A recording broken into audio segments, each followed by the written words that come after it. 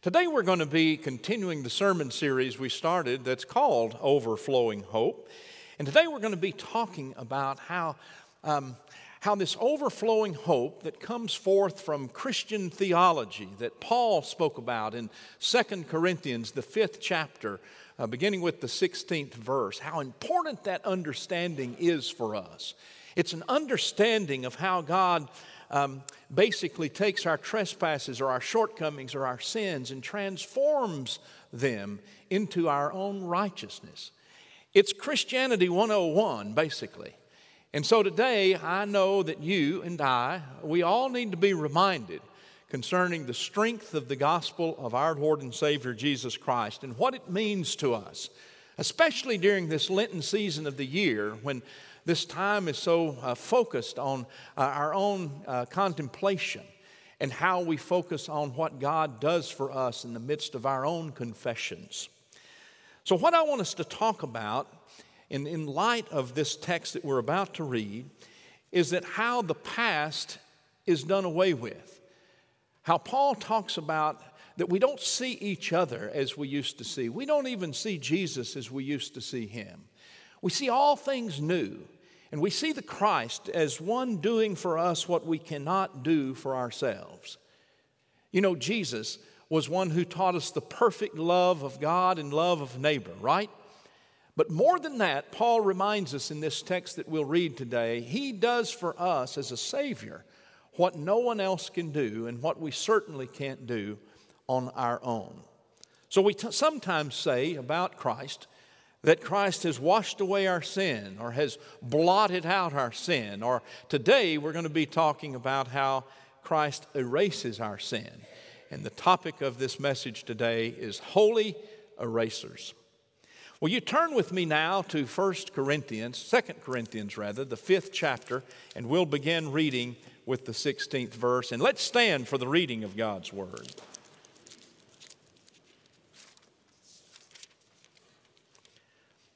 From now on, therefore, we regard no one from a human point of view, even though we once knew Christ from a human point of view. We know him no longer in that way. So if anyone is in Christ, there is a new creation. Everything old has passed away. See, everything has become new. All this is from God who reconciled us to himself through Christ and has given us the ministry of reconciliation. That is, in Christ, God was reconciling the world to himself, not counting their trespasses against them, and entrusting the message of reconciliation to us. So we are ambassadors for Christ. Since God is making his appeal through us, we entreat you on behalf of Christ, be reconciled to God. For our sake, he made him to be sin who knew no sin, so that in him we might become the righteousness of God. This is the word of God for the people of God. Thanks be to God. You may be seated. Now, I want to say this morning that when you've been preaching for the better part of 3.5 decades, you have files of information, and you go back to those files. And this week I was looking in a file that I had that was basically on this very text, and I found some cartoon strips that were pretty old. And you know, the good thing about files these days is they remind us how obsolete they are, and you know, you can Google now, right? And so I had a Dennis the Menace cartoon. Remember Dennis the Menace, that Hank Ketchum cartoon. And so I just decided to Google, and it brought back a lot of good memories of some really funny stuff of Dennis the Menace that we both saw in cartoons as I was growing up, and we also saw in the Dennis the Menace feature. Now, just to remind you, I'm going to have them come up on the screen so that you can really get in the mood to hear a good Dennis the Menace story. You know, you might say about this particular cartoon that I found that the handwriting was on the wall. And I mean literally on the wall. For Dennis the Menace is sitting in his usual rocking chair, clutching his teddy bear. And all the time that he's clutching his teddy bear, he's thinking, and you can tell he's thinking. And in the background, you see right behind him spent Crayolas. You're getting the picture? And on the pristine walls, there's Dennis's Crayola artwork, about which his mother was not at all impressed. And so you saw Dennis's artwork on the walls as he's now sitting in timeout or in the corner in his rocking chair. But you can see the dinosaur, you could see a house, you could see a cowboy, you could see a sky and the sun and clouds. It was a work of art as far as Dennis was concerned, but his mother was not pleased at all. And so you could just see, as Dennis was thinking through all of these matters, a little bubble comes over his head as Hank Ketchum, the artist, said to us. This is what Dennis is thinking. Boy, I wish life came with erasers. You know, I got to thinking about that. How many of us wish life came with erasers? You know, we need erasers. I mean, I'm speaking for myself, but I'm always in need of erasers in the sense that, you know, there are just some things that you do that you just wished you could wipe out, that you wished you could erase. Is there anybody with me in this? You know, I've thought about what we might do this morning is I'd just come down to the floor and I'd just say, how many of you have needed an eraser concerning something you've done in the past? How many of you? And all of you would raise your hands, right? And then I would say, well, let's just spend about 15 minutes and let's take some confessions. Tell me, Rusty George, why you need an eraser. And how about you over here? Hardin, why don't you tell me about your need for an eraser? Cynthia, you can tell me about Hardin's need for an eraser. You know, we could just go on, and it would be great, and we would all experience that, and we would leave here with some really juicy stuff, wouldn't we? Of course we would. You know, we all know that that we come to life in need of erasers because there are things that we do that we just wished we hadn't done, and we wish we could get rid of it. But there's that sense in which that we just can't. And that's where Paul comes to us today with Christianity 101. And he says, you're right, you can't. But the good news is that Christ can. And Christ has come into the world with an extra measure of forgiveness and reconciliation for you and for me. And that we can say with Paul, in Christ, we are a new creation. The old has passed away, and behold, the new has come. We have become new. You know, I can't remember a Lenten season that I didn't either read or hear the 51st Psalm of David. And in that 51st Psalm that we're so familiar with, it's the Psalm of repentance. And the words we're familiar with because it's David at a time, tradition has it, when he has been with Bathsheba in that adulterous situation, and her husband Uriah, he sent to the front line so he would be killed, and he's just living in shame and guilt. And then we hear these words, have mercy on me, O God, according to your steadfast love. Wash me thoroughly from my iniquity and cleanse me from my sin. Purge me with hyssop and I shall be clean. Wash me and I shall be whiter than snow. In this psalm, David is praying from the depths of his soul. He's praying in recognition of something that he just cannot erase. He can't go back and fix what he has done. He's not only ruined his own life, but he really did destroy the life of Bathsheba, and Uriah, her husband, was killed. There was no redeeming that situation on his own. And yet he prays to God that the holy erasers will be his, and that he could say to God, create in me a clean heart, O God, and put a new and right spirit within me. You know, even before Christ and our understanding of Christ that Paul lifts up in 2 Corinthians, our Judeo-Christian heritage has been one that we have recognized. Theology 101, that we can't fix everything on our own, that we need a Savior, one who can make things right, not because we deserve it, but because we know we need it, and we know who to ask for it. You know, recently I was in an airport, and I had a little time on my hands, which is a little unusual.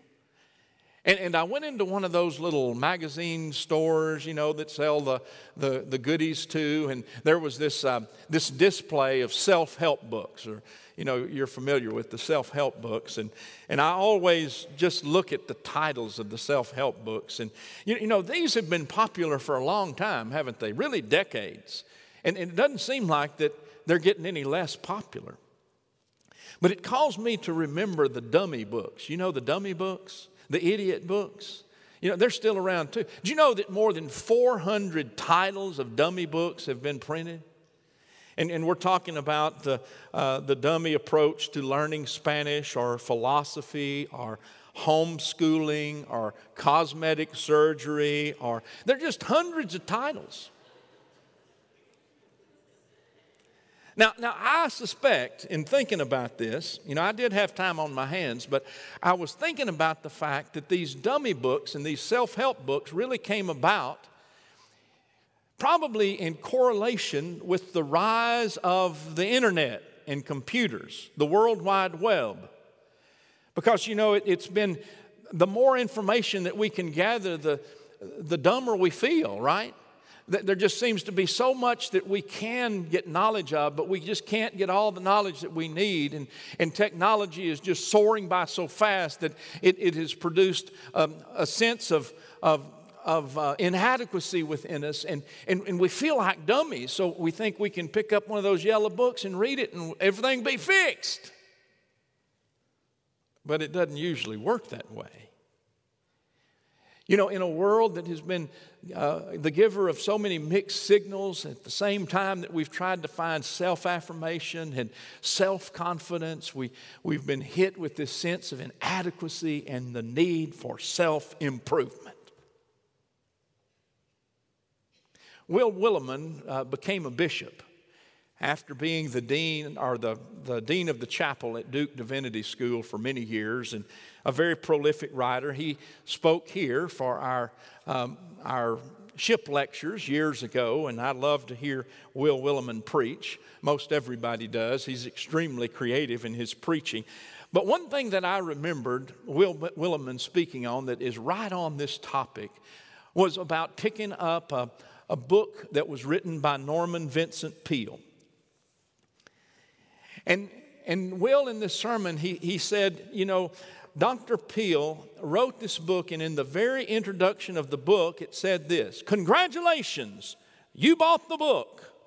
You want to change and be a better person. Well, that's so far so good, right?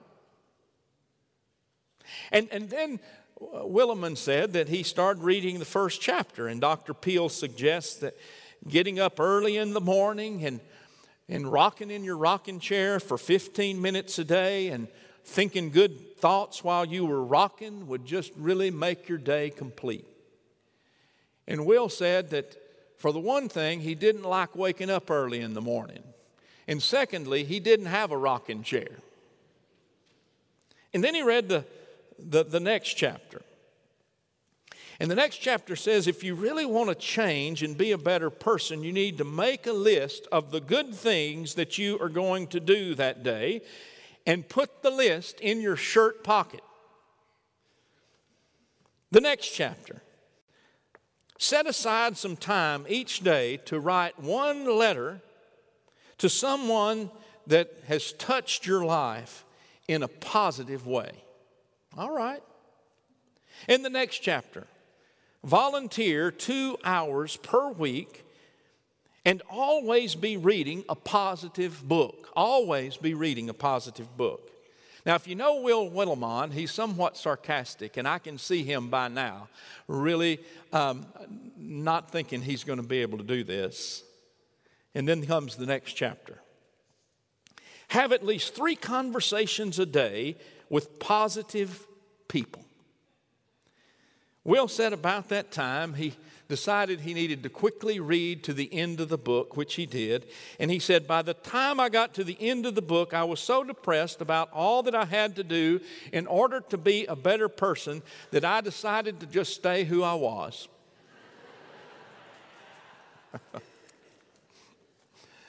Now, I'm not going to criticize Dr. Norman Vincent Peale, for he brought a lot to life, a lot of positive thinking.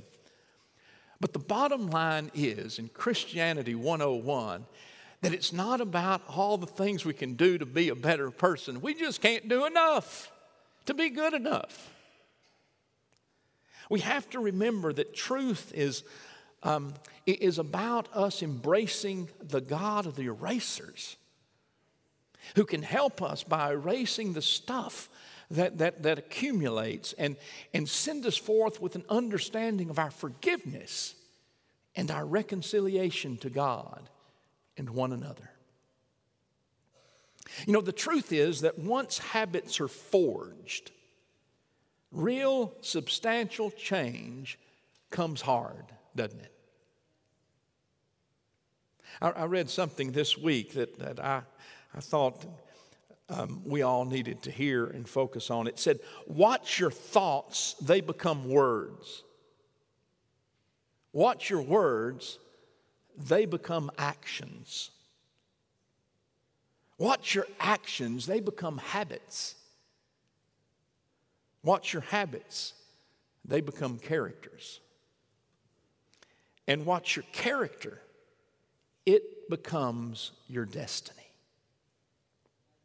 You know, it's easy to think that our thoughts are small and trivial things, but we know that our thoughts can lead us into habits and to form our character. And then, you know, here we go.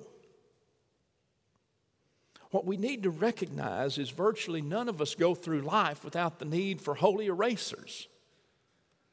Holy erasers that will give us that chance to start anew. You know, I've learned that people do find it hard to change, especially to change on their own.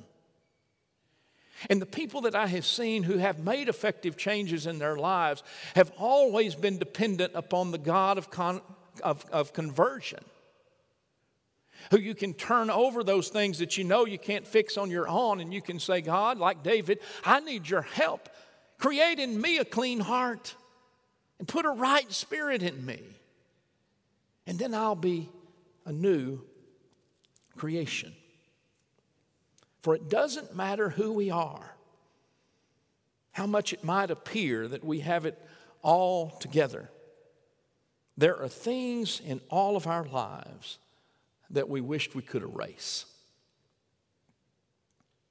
You know, counselors and pastor types and psychologists have observed human nature through the years and have basically made this statement that whatever you don't own owns you. You know, when I was watching Mike Phillips talk about 12-step ministry and the Center for Spiritual Development, I thought, you know, the community that I know gets that the best is the recovery community. They know that they don't have a chance in recovery without a higher power first, but without an ownership of who they are. In essence, defenseless to deal with matters of addiction on their own. And we are so prone not to own our own shortcomings and our own failures and our own sin that we wished we could just speak away or in some way erase on our own. You know, so often we say, this is not me. And an alcoholic would know that the years that he or she had said, this is not me, I can just erase this, I don't have to own this. They eventually come to a place that they realize, I couldn't do it on my own. You can't just say it louder, this is not me. You can't just try to erase it by whatever means without an understanding of the help that we need, both from God and also the help we need from one another. We can't just say, I'm not addicted to pornography, I'm not addicted to gambling, I don't have an explosive temper or whatever. The irony is this: if we refuse to own it, it likely owns us. You know, until David said in that, and we have that in the 51st Psalm, I am this. I'm an adulterer. I'm a murderer. And I play like I'm the king of this nation and in relationship with God. Oh Lord, I need you. Create in me a clean heart. Restore a right spirit within me. And how Paul said, if anyone is in Christ, that person is a new creation. If we are to be different, we will require help from the outside. You know, I had something happen to me a few days ago. I'm tempted to say that we need to have that confession time, all of us, so I won't feel quite so singled out.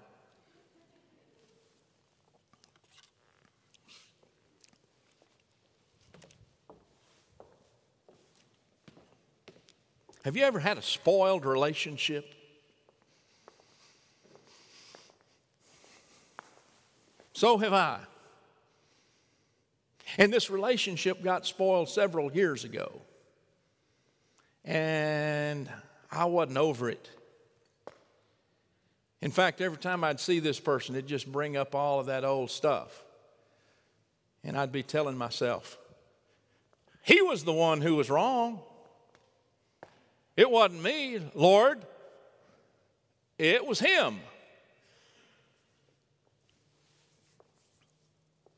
And I kept trying to convince myself of my rightness, and that here I stand in need of a great big apology that probably will never come. And in recognition that there's no way that I could really force an apology or force things to be right, the only person I could control in this was myself. And as much as I had talked myself into the fact that I was wrong and I was right and he was wrong, the truth of the matter is I was wrong. And this all came to a place of intense focus for me at all places at the General Conference a few weeks ago. There were several of us in the balcony sitting together during a worship service of forgiveness and reconciliation. It was a beautiful worship service, and the speaker at the time, he just said it out loud. He said, you know, during this time of our reflection, if there's somebody who has wronged you, or if you have wronged somebody, and if you need to go and ask forgiveness and to be reconciled, you move right now. It wasn't quite like an altar call, but just about like an altar call. And I knew nearly immediately the Holy Spirit was speaking to me, because I knew the person I had a problem with was standing like right over there. I mean, I'd spoken to him, you know, we exchanged chilly hellos. And so I was there, and I could tell what I needed to do, that I couldn't fix this on my own, but the Holy Spirit was saying, do it. And I turned to my right, and that guy was looking right at me with tears in his eyes. He knew it too. And so I don't think I took the first step. I think we both stepped at the same time, but we stepped toward one another. And in that moment, we hugged each other. Now, I would have been good with just, kind of a little quick hug. But this guy grabbed me and he held me. He held me a long time.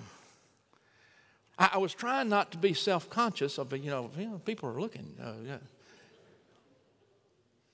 But then I just let myself be held.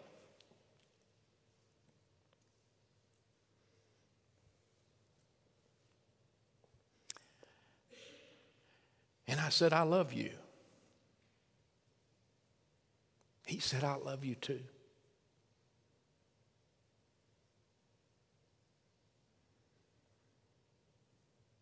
And the past became the past.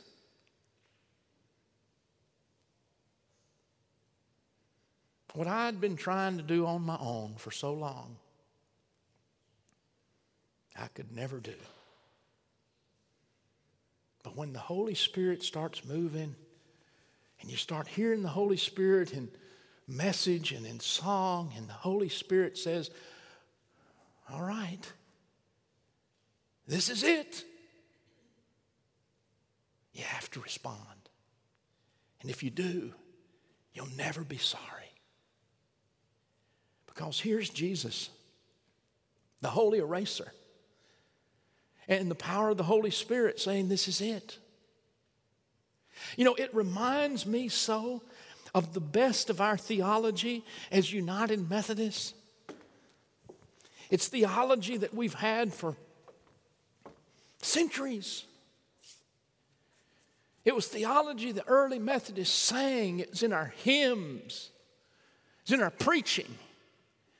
We just kept bringing it home that we can't fix ourselves. That we need a holy eraser. And the Wesley brothers, John Wesley, the preacher, and Charles Wesley, the hymn writer, they brought all of that home to us. And I've been thinking about that great hymn of Methodism. Love divine, all loves excelling, joy of heaven to earth come down. Fix in us thy humble blessing, all thy faithful mercies crown. Jesus, thou art all compassion, pure, unbounded love, thou art. Visit us with thy salvation. Enter every trembling heart. But the best verse is the last verse. And I'm not going to try to sing it without some help.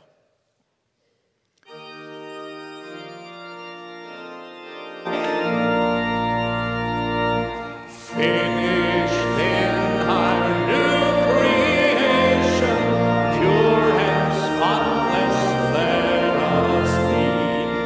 Let us see thy great salvation, perfectly restored in thee.